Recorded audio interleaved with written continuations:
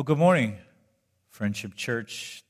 This is Pastor Jason, and we are in a sermon series called In His Steps, where we have been chronologically tracing the life of Jesus Christ.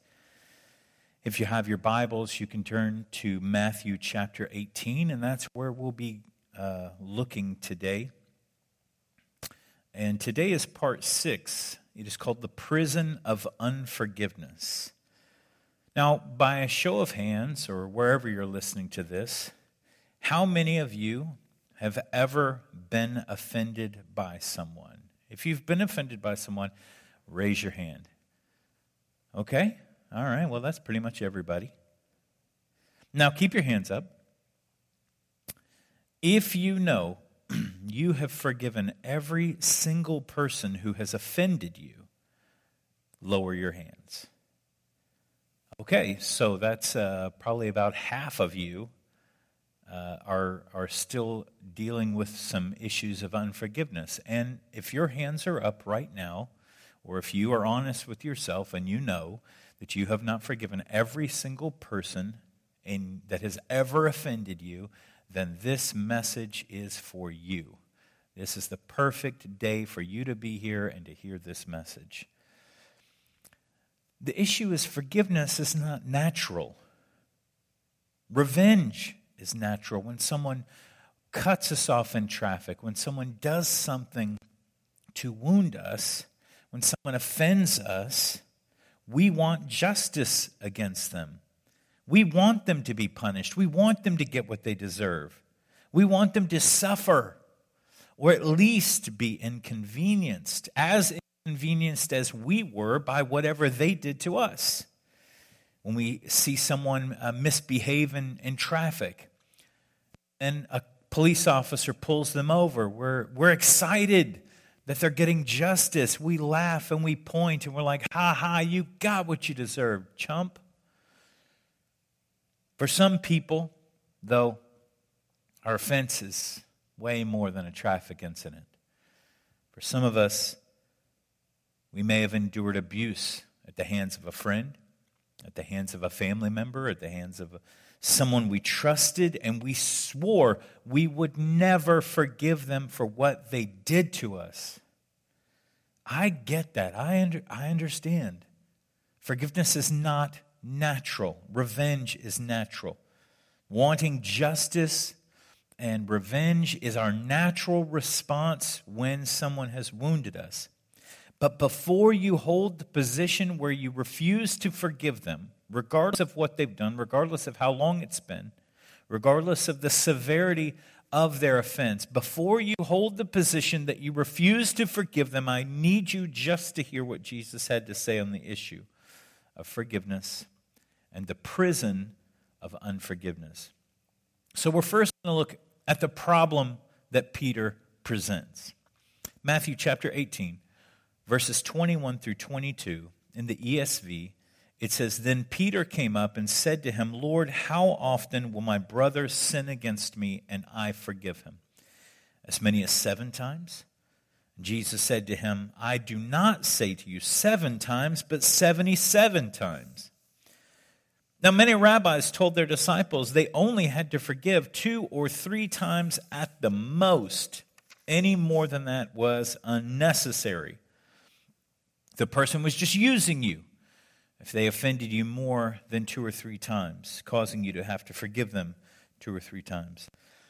And I personally think, I don't think that there are random questions in Scripture. I think that Peter was probably dealing with an offense that took place, and he thought he was being generous. He was willing to forgive his offender as many as 7 times. Jesus did not give him the answer. He didn't give him the answer that he expected. 7 times? You need to be willing to forgive your brother as many as 77 times. This conversation was a reference and a contrast from Genesis chapter 4. Lamech said to his wives, he told his wives that he killed a young man for striking and wounding him.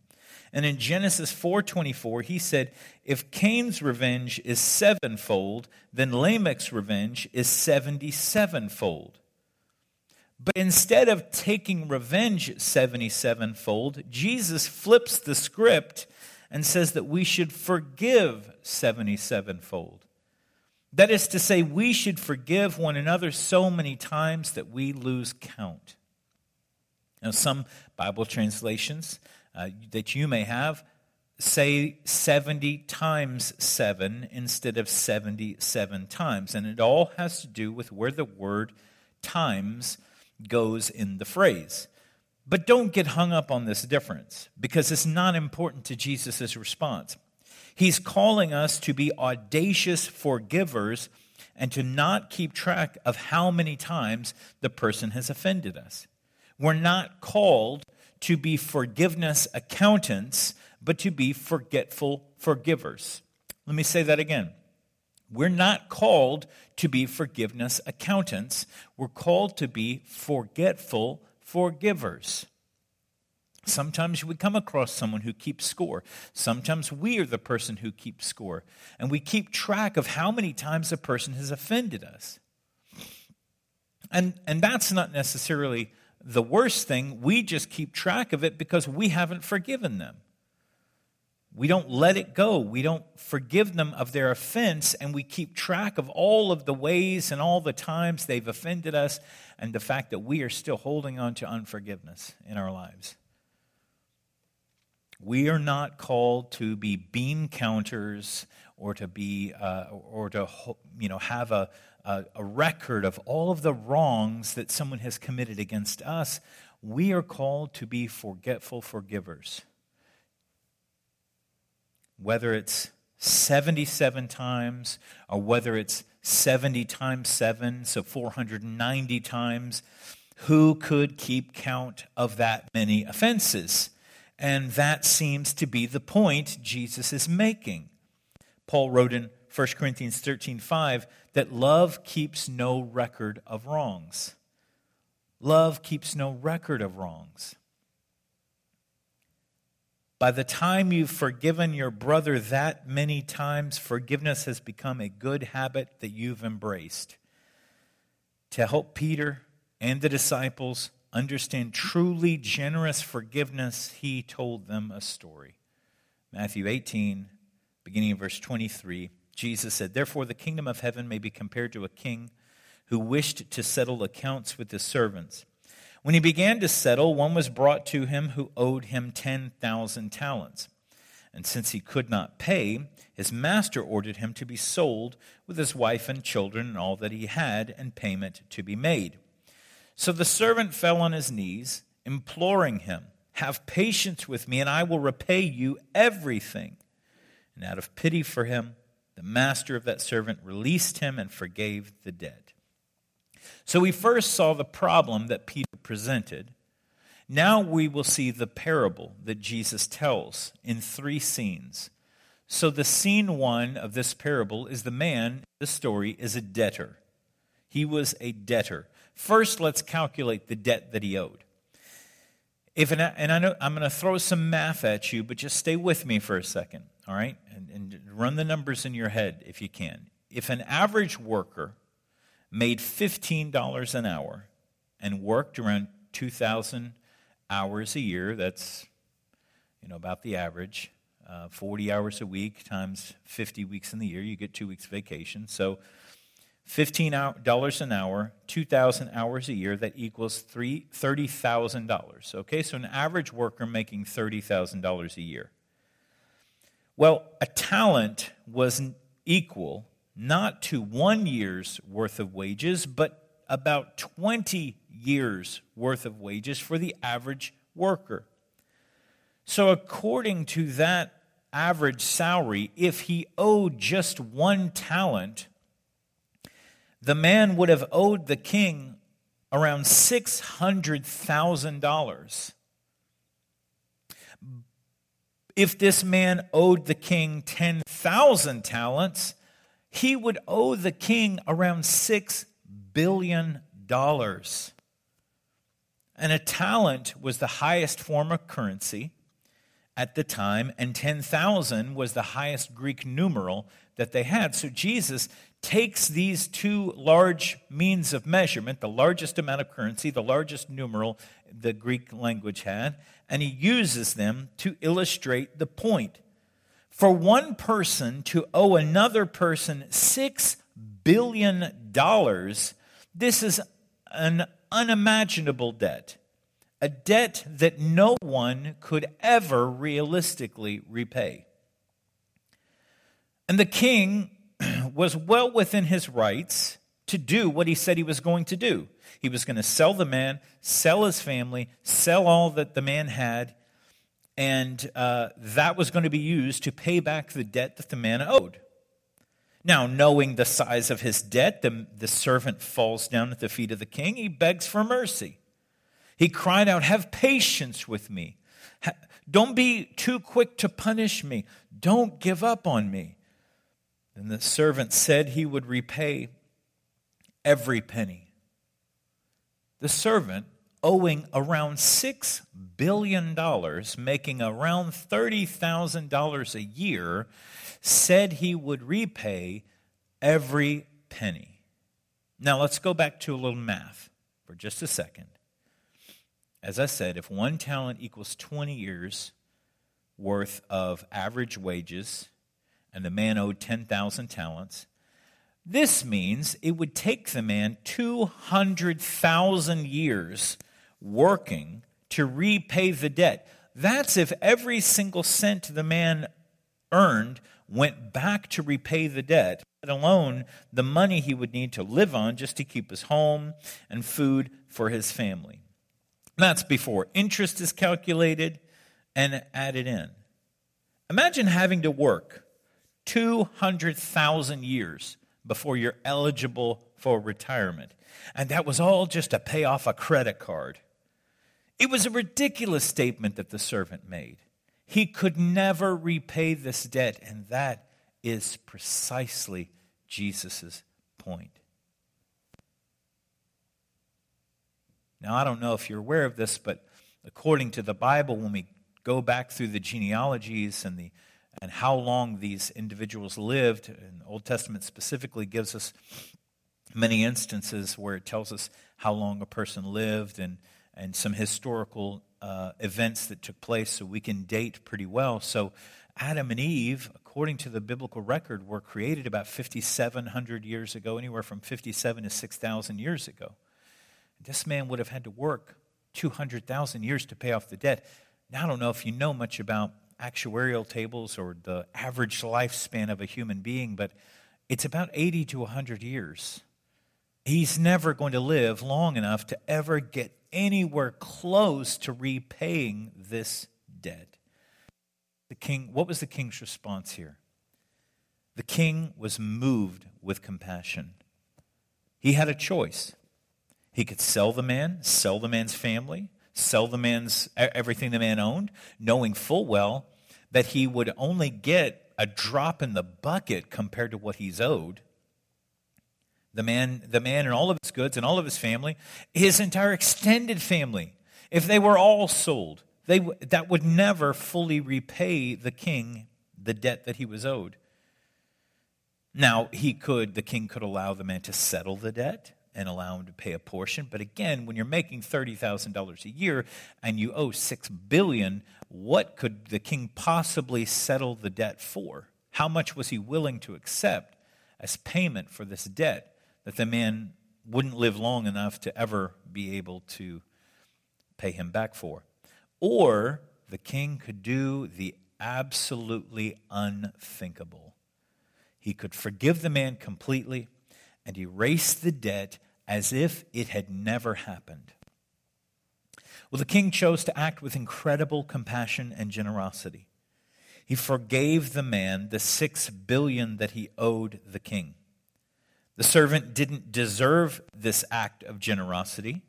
It was an act of amazing love and mercy on the part of the king. Now, if you haven't picked up on it yet, you've got to understand that as Jesus is telling this story, he's making what's called an allusion, a reference to something else. He's alluding to something that is going to take place, and he's setting the disciples up with this story to recognize their own debt that they owe God, the king, that it was a debt too great for them to repay, and that instead of the king throwing them in prison, instead of the king allowing them to settle and work themselves to death to try to earn their forgiveness of the debt, the king made a way to completely forgive and erase the debt as if it was never owed.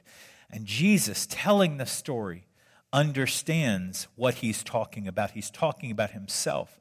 He is the payment for the debt. His life will be given as payment for the debt. But the disciples don't yet get it.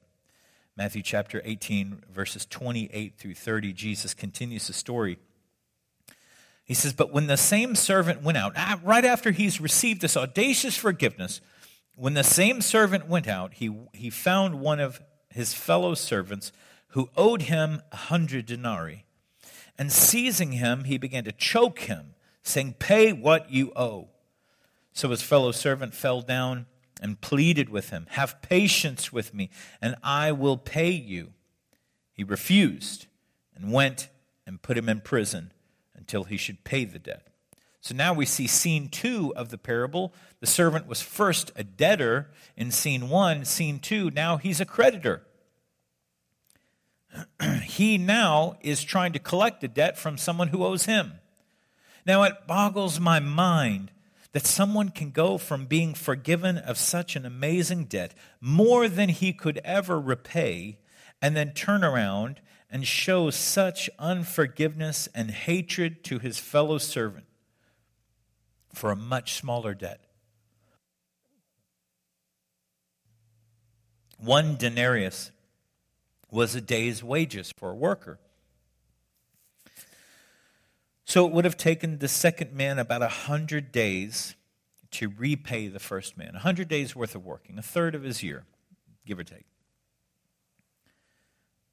100 days to repay the first servant, in contrast to the 200,000 years it would have taken the first servant to repay the king. So Jesus is trying to draw this large contrast between the two debts. One man owed him more than he could ever repay, and the other owed him something that was feasible for him to repay. He had offended him and owed him something that was absolutely possible for him to completely repay and make right. Well, the first servant's response was one of violence. He grabbed hold of the second servant, took him by the throat, choked him, strangled him. Pay me what you owe me.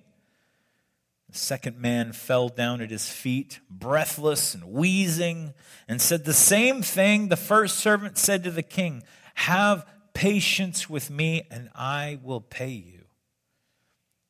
But the first servant, having received, who received such amazing mercy and forgiveness of a debt he could never repay, was unwilling to bestow the same mercy upon the second man who owed him so much less. I mean, unbelievably much less.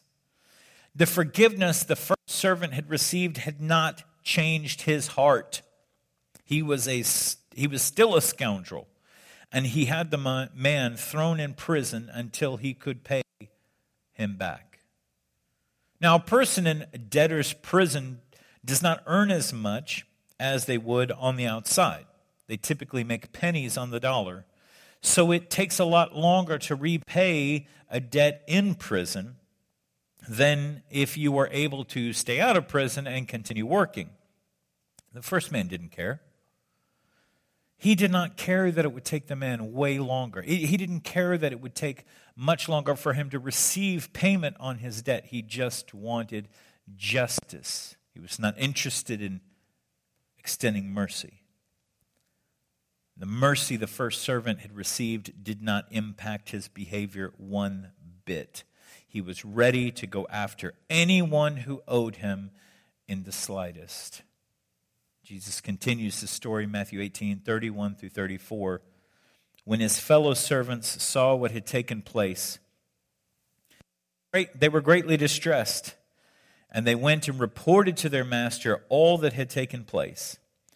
Then his master summoned him. The king summoned the first servant and said to him, "You wicked servant, I forgave you all that debt because you pleaded with me. And should you not have had mercy on your fellow servant as I had mercy on you?" And in anger, his master delivered him to the jailers until he should pay all his debt. So also my heavenly Father will do to every one of you if you do not forgive your brother from your heart. So here we see scene 3 of the parable. First scene, he was a debtor. Second scene, he was a creditor. And the third scene, he is now a prisoner.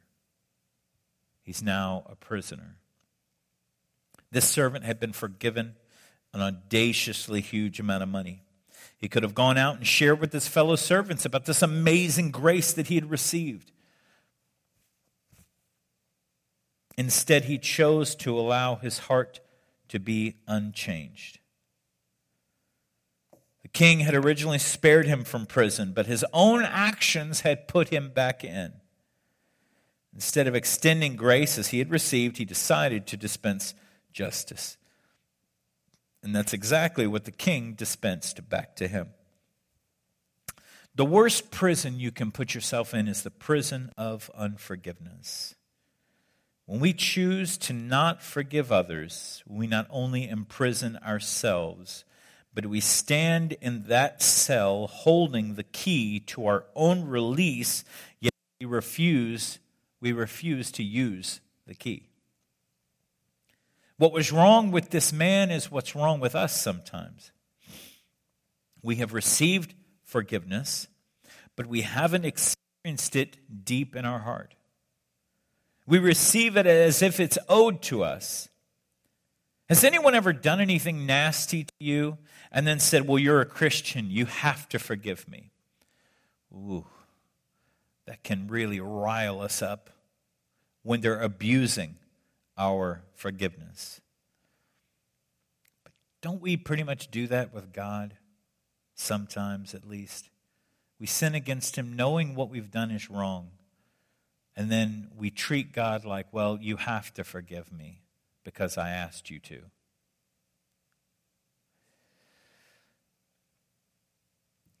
When forgiving someone who has wounded you, betrayed you, it is incredibly difficult.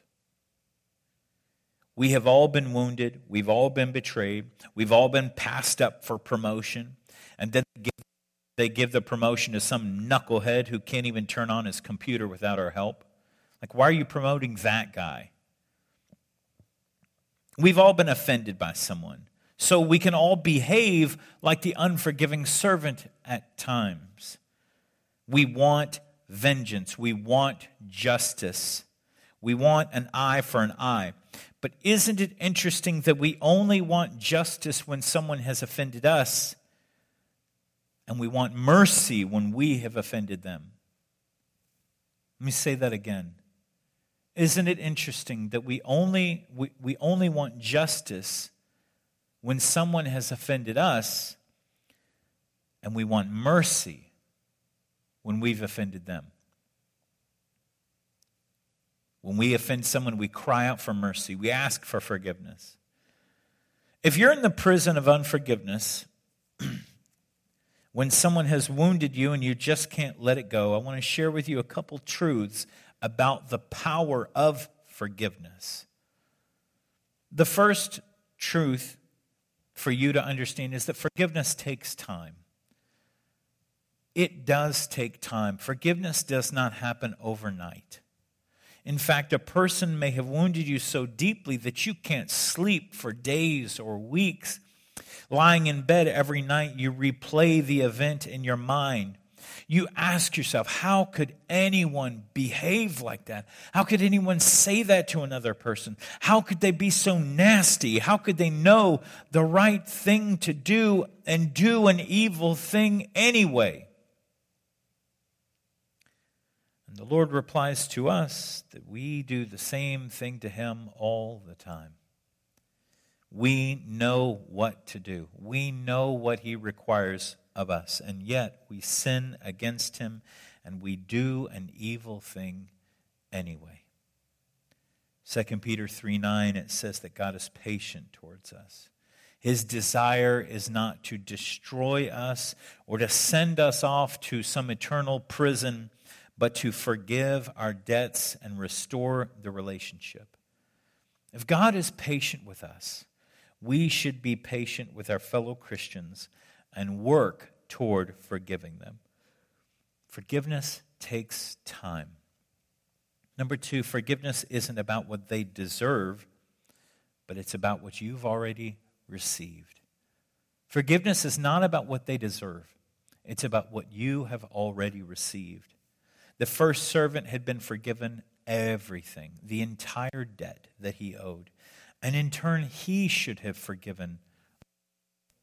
He had gotten a clean slate. He should have been the first one to offer a clean slate to someone else. Now, you might be thinking, well, Pastor Jason, you don't know what they did to me. You're right. I don't know what that person did to you. I know what I have endured. I know the offenses that have been done to me and the fact that I didn't want to forgive people when they offended me. So you're right. I don't know what an individual did to you that caused you to be wounded so deeply. But you're not the only person that's ever been offended in this world. You're not the only person that has been betrayed and lied to. Everyone has endured offense. God does know what that individual did to you. And he still calls you to forgive them. We don't forgive someone because they have earned that forgiveness. If that were the case, none of us could have ever received God's forgiveness because none of us could have ever earned it. And what I've learned is that love makes the first move. God loved you so much. God loved you so much that while you were still a sinner, he sent Christ to die for you. He made a way to forgive you before you had even been born. He didn't wait to see if you were worthy of it. He did it when you were still completely unworthy of it. And even when you, a Christian, sin against him, he still extends the same amazing grace and forgiveness because love makes the first move. So you have to make the first move to forgive others because of the forgiveness you have already received. Number 3, forgiveness allows God to repay the offense. Forgiveness allows God to repay the offense. Romans 12:19, it says, "Beloved, never avenge yourselves. Never avenge yourselves. Never avenge yourselves, but leave it to the wrath of God, for it is written, 'Vengeance is mine, I will repay,' says the Lord." When we try to repay, we take God's place and say to him, "You weren't going to do it right. You weren't going to be the righteous judge in this situation, so I'll just do it myself." But when we back off and when we allow God to handle the situation, he will repay whatever offense we have endured. We can be free from the prison of unforgiveness and just turn the whole situation over to God. And number 4, forgiveness is not optional. Oh, I know. You were hoping that it was, but it's not. Forgiveness is not optional. This warning at the end of the passage we read in Matthew 18, this warning from Jesus, it says, "So also my heavenly Father will do to every one of you if you do not forgive your brother from your heart." What did the king do to the servant? He threw him in prison. He called him wicked because he refused to forgive others. And so then Jesus says, "My heavenly Father will do to you if you don't forgive your brothers who offend you from your heart." This warning at the end of the passage from Jesus is directed to his disciples about how they treat fellow Christians. Forgiving one another of offenses is not optional. Forgiveness is an absolutely critical issue with God. In Jesus' most famous message, the Sermon on the Mount, in Matthew chapter 5, he says in verses 23 through 24, he said, "So if you're offering your gift at the altar and there remember your brother has something against you, leave your gift there before that altar and go.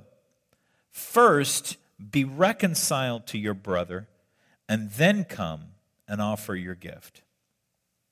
What is Jesus saying here? Well, Jesus is saying that forgiveness is more important than tithing. When have you ever heard a pastor say that before? Forgiveness is more important than tithing. Now, tithing is important. It's biblical. It's commanded. However, Jesus is saying that you absolutely must deal with the unforgiveness in your heart, or if you've offended someone else, so that you can make it right. Staying in offense,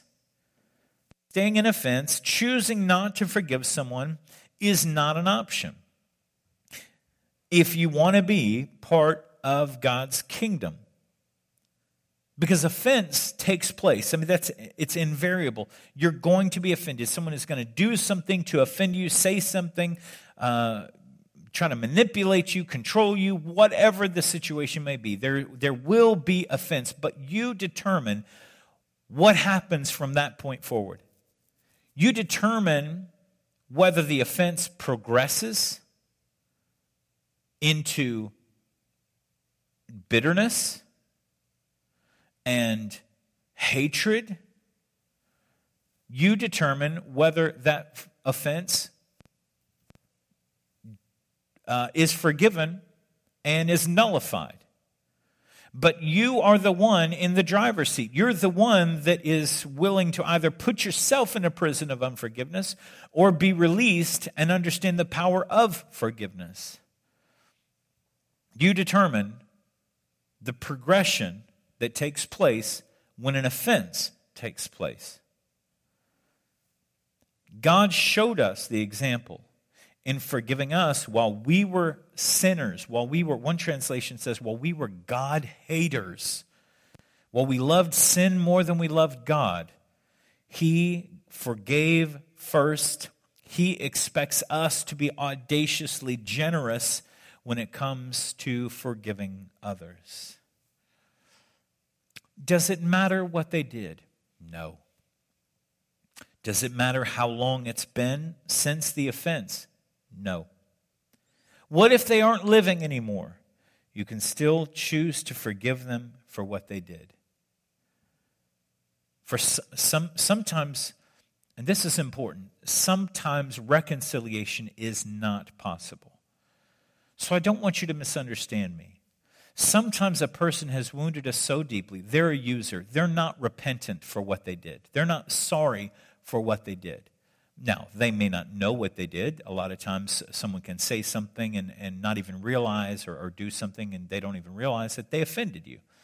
And so if possible, if you still have a relationship with that individual, if possible, try to bring about reconciliation.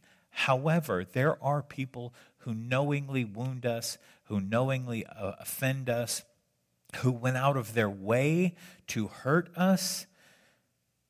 I'm not telling you that you need to be a doormat for that person. I'm not telling you that your forgiveness then turns into an open door for them to continually offend you. Absolutely not. What I'm saying is that for your own sake, you need to forgive them. But that doesn't mean that reconciliation is possible. You forgive them for your own sake. Maybe you have to write a letter. Maybe the person is deceased and you're still dealing with the issues in your relationship with that person. And clearly you can't go and make reconciliation. Standing at their graveside is not going to fix anything. It's not going to change anything. They can't speak back to you. Now, that might be therapeutic for you, and if so, then go ahead and do it. Or you can write them a letter, and you can say, you did this, and I refuse to carry this any longer. I will not carry this baggage. I will not carry this offense any longer. If possible, then reconciliation should be attempted. But when an offense is so great, when a person is completely unrepentant, when they're not a believer in Christ and they have they don't show any signs of ever intending on being sorry for what they did, then reconciliation may not always be possible. So I'm not saying you need to forgive so that someone can treat you like a doormat and continually walk over you. Not at all. But you do need to forgive in your heart, as Jesus said. You need to forgive those who wound you and offend you.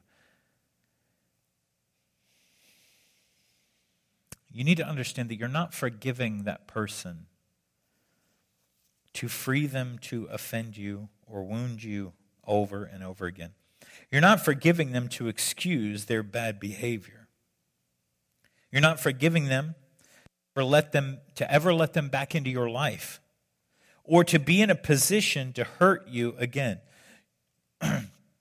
You're forgiving them not to free them, but to free yourself. You're forgiving them to allow yourself to walk out of the prison of unforgiveness and to enable yourself to be right with the Father.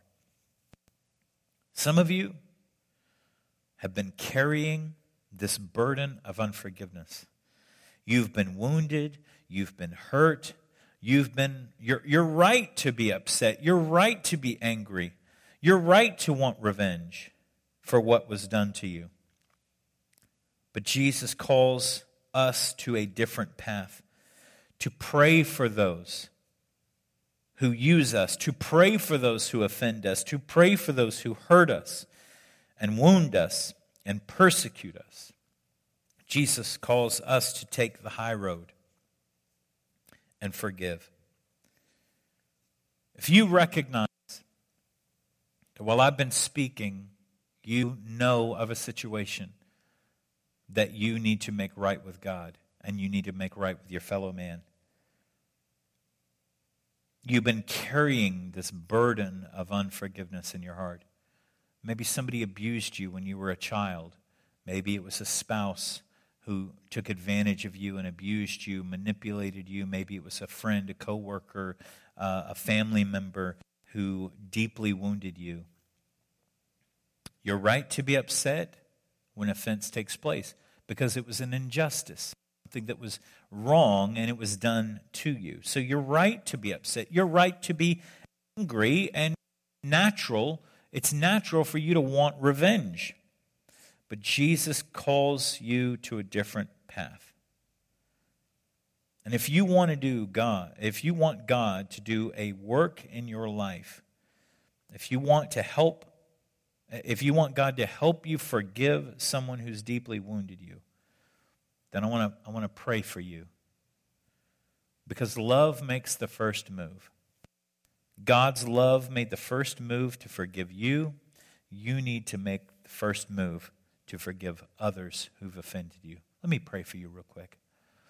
God, I pray for those that are listening to this message, those that may have endured deep wounds at the hands of another person.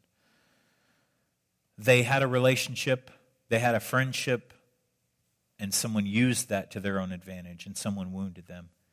And it's hard. It's hard to let that go. And it takes time. It takes many times a supernatural moment with you to let that go. But Father, as you have been so audaciously generous with your forgiveness towards us, Lord, help us have that same heart to forgive others of their offenses against us.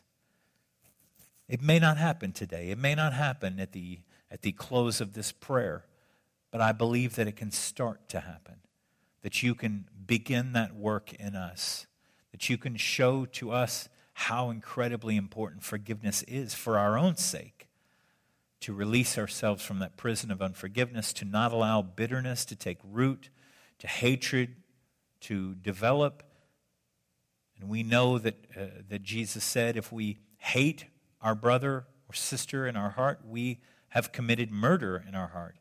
We don't want our offense to progress so deeply and so far that we have to deal with something like that. So Lord, help us.